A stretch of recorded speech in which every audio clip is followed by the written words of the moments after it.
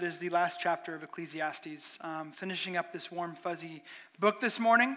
Thanks be to God for this healthy dose of pessimism. And so we're going to jump in and see how this book gets buttoned up. And so we're going to be in Ecclesiastes 1 through 8, and then we'll finish out, and that will be that. Ecclesiastes 12, verse 1, it says this: "Remember also your Creator in the days of your youth, before the evil days come and the years draw near, of which you will say, I have no pleasure in them. Before the sun and the light and the moon and the stars are darkened and the clouds return after the rain. And the day when the keepers of the house tremble and the strong men are bent and the grinders cease because they are few and those who look through the windows are dimmed. And the doors on the street are shut when the sound of the grinding is low, and one rises up at the sound of a bird, and all the daughters of song are brought low. They are afraid also of what is high, and the terrors are in the way. The almond tree blossoms, the grasshopper drags itself along, and desire fails, because man is going to his eternal home, and the mourners go about the streets. Before the silver cord is snapped, or the golden bowl is broken, or the pitcher is shattered at the fountain, or the wheel broken at the cistern, and the dust returns to the earth as it was, and the spirit returns to God who gave it. Vanity of vanities, says the preacher, all is vanity." And ultimately, that's Solomon's mic drop, and then he's done for the rest of the book. But we enter this latter section, we're reminded of this theme that we've heard over and over again, interwoven, that death is real and it wasn't the plan of God. We get this reminder of this theme, this pain, this sorrow that death brings to the table. Death wasn't the plan, but man, we swim in the sorrow of life, the pain of life, anxiety riddled with worries of this life that we can feel. See, the writer of Ecclesiastes, what we've found as you've navigated through this with us, and if you haven't, we have it online, but the writer doesn't pull any punches. I mean, there's been times where it's been like, dang, man, just chill out. Like, that has been our reality. He says things that you didn't think you could say in church. Some of you have been like, you can say that? Yeah, you can. But there's this honest assessment of pain, honest assessment of life. Death wasn't a part of the design, but here we are. The story of the Bible gives us a lot of clarity to life. Some of you have been walking with Jesus for years. Some of you grew up in the church. Some of you are just kind of dipping your toe and just curious about this Christianity thing. But the Bible gives us this clear picture of why we're here, what's happening, where we came from, where we're going. And there's kind of four themes kind of at a macro level that we can see throughout the scripture. The first is that creation. That God created everything good with this design of beauty that he orchestrated and put his imprint upon this world and our universe. He created everything good. But the Bible continues and says that there's a fall. There was this fracture that took place that shattered our reality.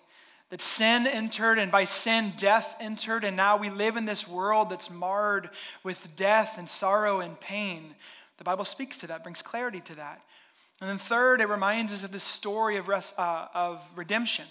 We find that it's tethered in the Advent story that we're about to get into over the next several weeks, that we get these promises that God's going to bring forth this one, the shoot of Jesse. He's going to bring forth this one, the Prince of Peace. He's going to bring forth this one, this mighty God and everlasting Father. He's going to bring forth this one to bring about redemption, to pay for the penalty of sin and death. He's going to bring forth justice to the world. So we see creation, fall, redemption. Then we see restoration, that God's going to make all things new, truly. And that's just not some neat way to end the story, but it's the way that the story is going to end, that God's going to restore everything. We've said this before. I believe it originates from Gandalf, that everything sad is going to come untrue. And it's true. It's Tolkien is taking that from the scripture. That everything sad is going to come untrue, that he's going to restore everything and bring forth justice. And we wait on God who is faithful to do that. And so that's the story that we see throughout the scripture. And this is what we're waiting for. We now wait and hope in a day when Jesus puts death to death forever. We long for that day. And until then, death will mute the beauty of life. We won't experience it to the fullness. And Solomon supports this. See, in this text, Solomon uses allegorical imagery to describe the decay of life. He uses this symbolic poem that might have been confusing, and we're going to navigate through it together. In these first several verses we read, he talks about how what has kept your house will decay you as you age. And so he talks about in verse... verse 3, he says, the stronger men, that's your legs. He's going to talk about parts of our body that are going to decay. So the stronger men, your legs are going to give way. Man, I'm 36. I wake up, my legs are aching. It didn't happen a decade ago. And some of you are much older than me, and you feel it. Like it's like a work to get out of bed. Well, amen, brother.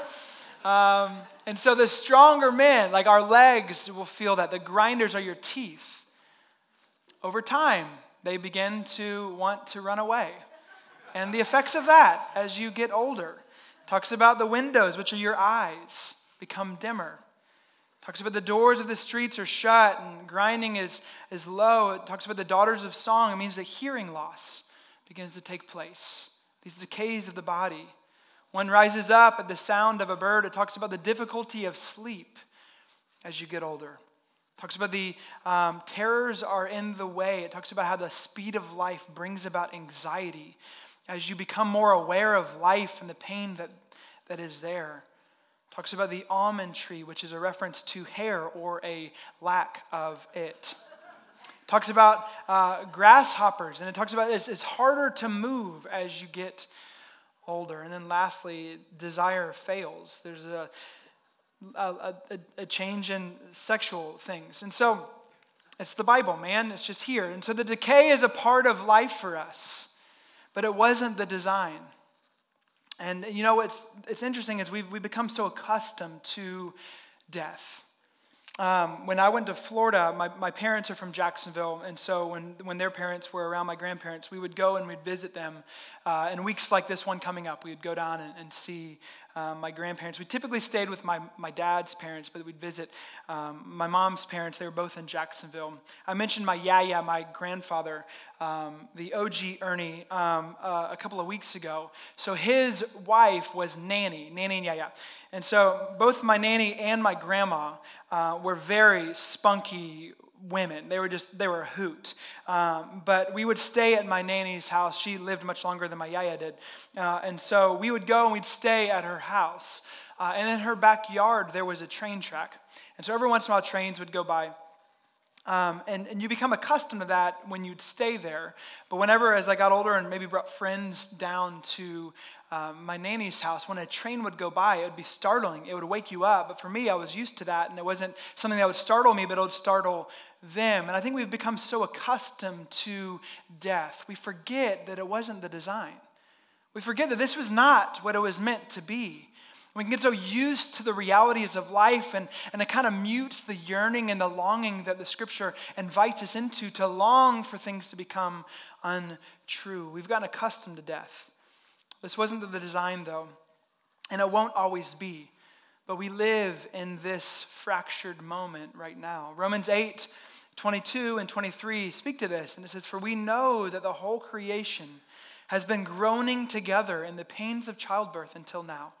And not only the creation, but we ourselves who have the first fruits of the Spirit groan inwardly as we wait eagerly for the adoption as sons, the redemption of our bodies." We long for this. We long for God to restore and make things new. And that has been put upon our hearts to look forward to that. Death was not always meant to be. And then we arrive into the last few verses. And notice how the speaker changes. It says this in verse 9. "Besides being wise, the preacher also taught the people knowledge, weighing and studying and arranging many proverbs with great care. The preacher sought to find words of delight, and uprightly he wrote words of truth. The words of the wise are like goads, and like nails firmly fixed are the collected sayings. They are given by one shepherd. My son, beware of anything beyond these. Of making many books there is no end, and much study is a weariness of the flesh. The end of the matter All has been heard. Fear God and keep his commandments, for this is the whole duty of man. For God will bring every deed into judgment with every secret thing, whether good or evil. So the narrator comes up and distills everything. It's like the MC came up, Solomon is now left, and the MC is responsible to summarize everything that Solomon has just said. I mean, a lot of work, right? Like you got to distill and kind of put all the pieces together, and he summarizes it all. And he says, if you want to summarize the whole thing, fear God and keep his commandments. If you want to condense the 12 chapters that we've gone through over the last 12 weeks, if you want to summarize it all, fear God and keep his commandments. This is how he wraps up this gift of Ecclesiastes. He puts the bow on this gift. And he says, let me summarize it for you. Fear God and keep his commandments. So fear God. Let's break this down. When we think of fear, we can think of being frightened or scared, a monster of sorts. The things that keep us up at night, we can think of those types of fears. But biblical fear, fearing God is not at all like that. God is not a monster, so we don't need to respond to him in that way. There's 37 references in Ecclesiastes to God, and none of which are pointing to that view of God. See, fearing God is not about God being a monster, but about where we place God in our lives. That's the point of fearing God. It's where we put him in the scope of our life. See, fearing God is putting him front and center in our lives.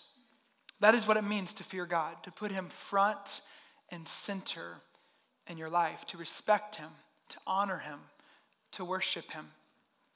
Proverbs 1 says that the fear of the Lord, fearing God, is the beginning of all knowledge and wisdom. All knowledge, all wisdom can be summed up into fearing God. To fear God is to put God front and center in your life. It's about allegiance.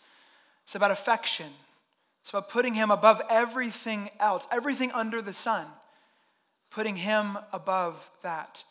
It's not about horror and being scared. C.S. Lewis, he tried to put into allegory this concept of fearing God, and he attempted to do so in The Lion, the Witch, and the Wardrobe. So there's this scene where these, 4 kids have found their way into Narnia. And Edmund has now kind of gone sideways. And so now, what are their names? Susan and Lucy and Peter are now chasing and trying to find Edmund. Edmund's under the control of the White Witch. And so in this story, we see that they meet up with these beavers. And some of you, if you haven't read it, just go read it, man. Audible. It's not going to take very long. Use your imagination. It's good for you. And so the beavers introduce these 3 kids in Narnia. They introduce these kids to this character named Aslan, who's the great lion. And I want to read a little bit of the script that takes place. It says, Aslan is a lion, the great lion. Oh, said Susan, I thought he was a man. Is he quite safe? I shall feel rather nervous about meeting a lion. That you will, dearie, and no mistake, said Mrs. Beaver. If there's anyone who can appear before Aslan without their knees knocking, they are either braver than most or else just silly. Then isn't he safe? Said Lucy. Safe? Said Mr. Beaver. Don't you hear what Mrs. Beaver tells you? Who said anything about safe? Of course he isn't safe. But he's good. He's the king, I tell you. He's not safe, but he's good. So you can't put Aslan as a depiction of God into a box and try to control him. You have to submit to him and trust him with your life, the author of life, the creator and sustainer of all things. We submit to him, and we see that the design is for him to be central in our lives. That's where we find true humanity. We don't find true humanity in being autonomous. That's what our culture tells us. If you just find yourself, and that is enslaving, submitting, freeing, letting go of control, and submitting to him is where you find life. You will never find life in trying to find it through autonomy. That is a dead end. It's destructive. It's a prison. See, Ecclesiastes is wisdom literature, and like Proverbs, it provides another angle of how to approach life. Proverbs is more optimistic, and Ecclesiastes is more pessimistic, but it provides wisdom to us. And all wisdom literature, fearing God is a recognition of who he is as our creator and who we are as his creation. So fearing God is about understanding who God is, and it's about understanding who we are. So let's break that down. Who are we, and who is God? Perspective of who you are. So we live on a rock called Earth. It's wild. If you want to get provoked with anxiety, just think about the fact that we're just somehow just floating into the universe, spinning really fast. And somehow gravity's holding us down and we're not flying off this thing. And it's just a rock. Like it's not some it's just a rock that we are on. And somehow we're still living. And if we were a little closer to the sun, we're melting. And a little further from the sun, we're like a popsicle. And somehow like in the middle of it, we're just existing. And we think we can control it. But man, we're just on this functional rock. There are approximately 100 quintillion stars in the universe. There's 23 zeros. Yet in all this immensity, there's only one place we know of that has life that exists. It's just bonkers when you begin to flesh this out. When we think about the sun, it's 93 million miles away. We use that data like it actually means something to us. 93 million miles away. Man, the sun is so big you could put 960,000 Earths into it. It's just wild. And we're just a speck. We're just a speck on this rock. That's a speck in this galaxy. This is a speck in the universe. This perspective of who we are, we're seemingly very insignificant. And not just a speck. If we take the words of Solomon, we have no guarantees. We are far less in control than we think that we are. That likely life won't go the way that you thought. Likely life will disappoint you. Just a speck on this little rock called Earth. And on this rock, we are made with God as the author. From one cell from your mother and one cell from your father, carrying each 23 chromosomes. The one from your mom was carrying half her DNA. The one from your dad was carrying half of his DNA. And it creates this new cell. And in this cell, we see chromosomes matched. And we see this new life formed with DNA codes and all kinds of crazy stuff. This code begins to write out who God created you and ordained you to be. We're each very insignificant, yet ridiculously complex. St. Augustine said, "Men go abroad to wonder at the height of mountains, the huge waves of the sea, the long course of rivers, the vast compass of the ocean, the circular motion of the stars, but they pass by themselves and they don't even notice." And we're both small, but beautifully complex, both insignificant, yet marvelously significant, made in the image of God, yet finite. That's who we are. Ridiculously lacking control, ridiculously fragile, yet made in the image of God. And then we have God, the perspective of who God is. He's nothing like us. He's the only thing in the universe that's never been created. He's always existed. He's great. Genesis 1:1 says, "In the beginning, God created." He's the one that spoke and things began to exist. He is the beginning. He is the Alpha. He is the supreme one. He's holy. He's mighty. He's great and marvelous. He's the creator of all things that are seen, and he's the creator of all things unseen. The ruler of the heavens, ruler of the earth. The nations will tremble before him. Every knee will bow and confess to this great king. He is great. And yet, like C.S. Lewis tried to wrap up in Aslan, he's, yes, both not safe. He's great, and yet he's good. He's gentle and humble. The first words that God reveals himself as are not words of power, but words of mercy. We have to think about how our first thoughts are of God, first of power or first of mercy. See, when God showed up to Moses, he said these words in Exodus chapter 34, verse 6. He says, "The Lord passed before him and proclaimed, 'The Lord, a God merciful and gracious, slow to anger and abounding in steadfast love and faithfulness, keeping steadfast love for thousands, forgiving iniquity, transgression, and sin. He goes on. See, the first words ever stated by God about himself is that he is a God of mercy. And what's crazy is you continue that into the New Testament, and the first words that Jesus describes about himself and his heart are that he's gentle and lowly in heart. He's powerful, but he's merciful. This great God describes himself as one who is gentle and humble.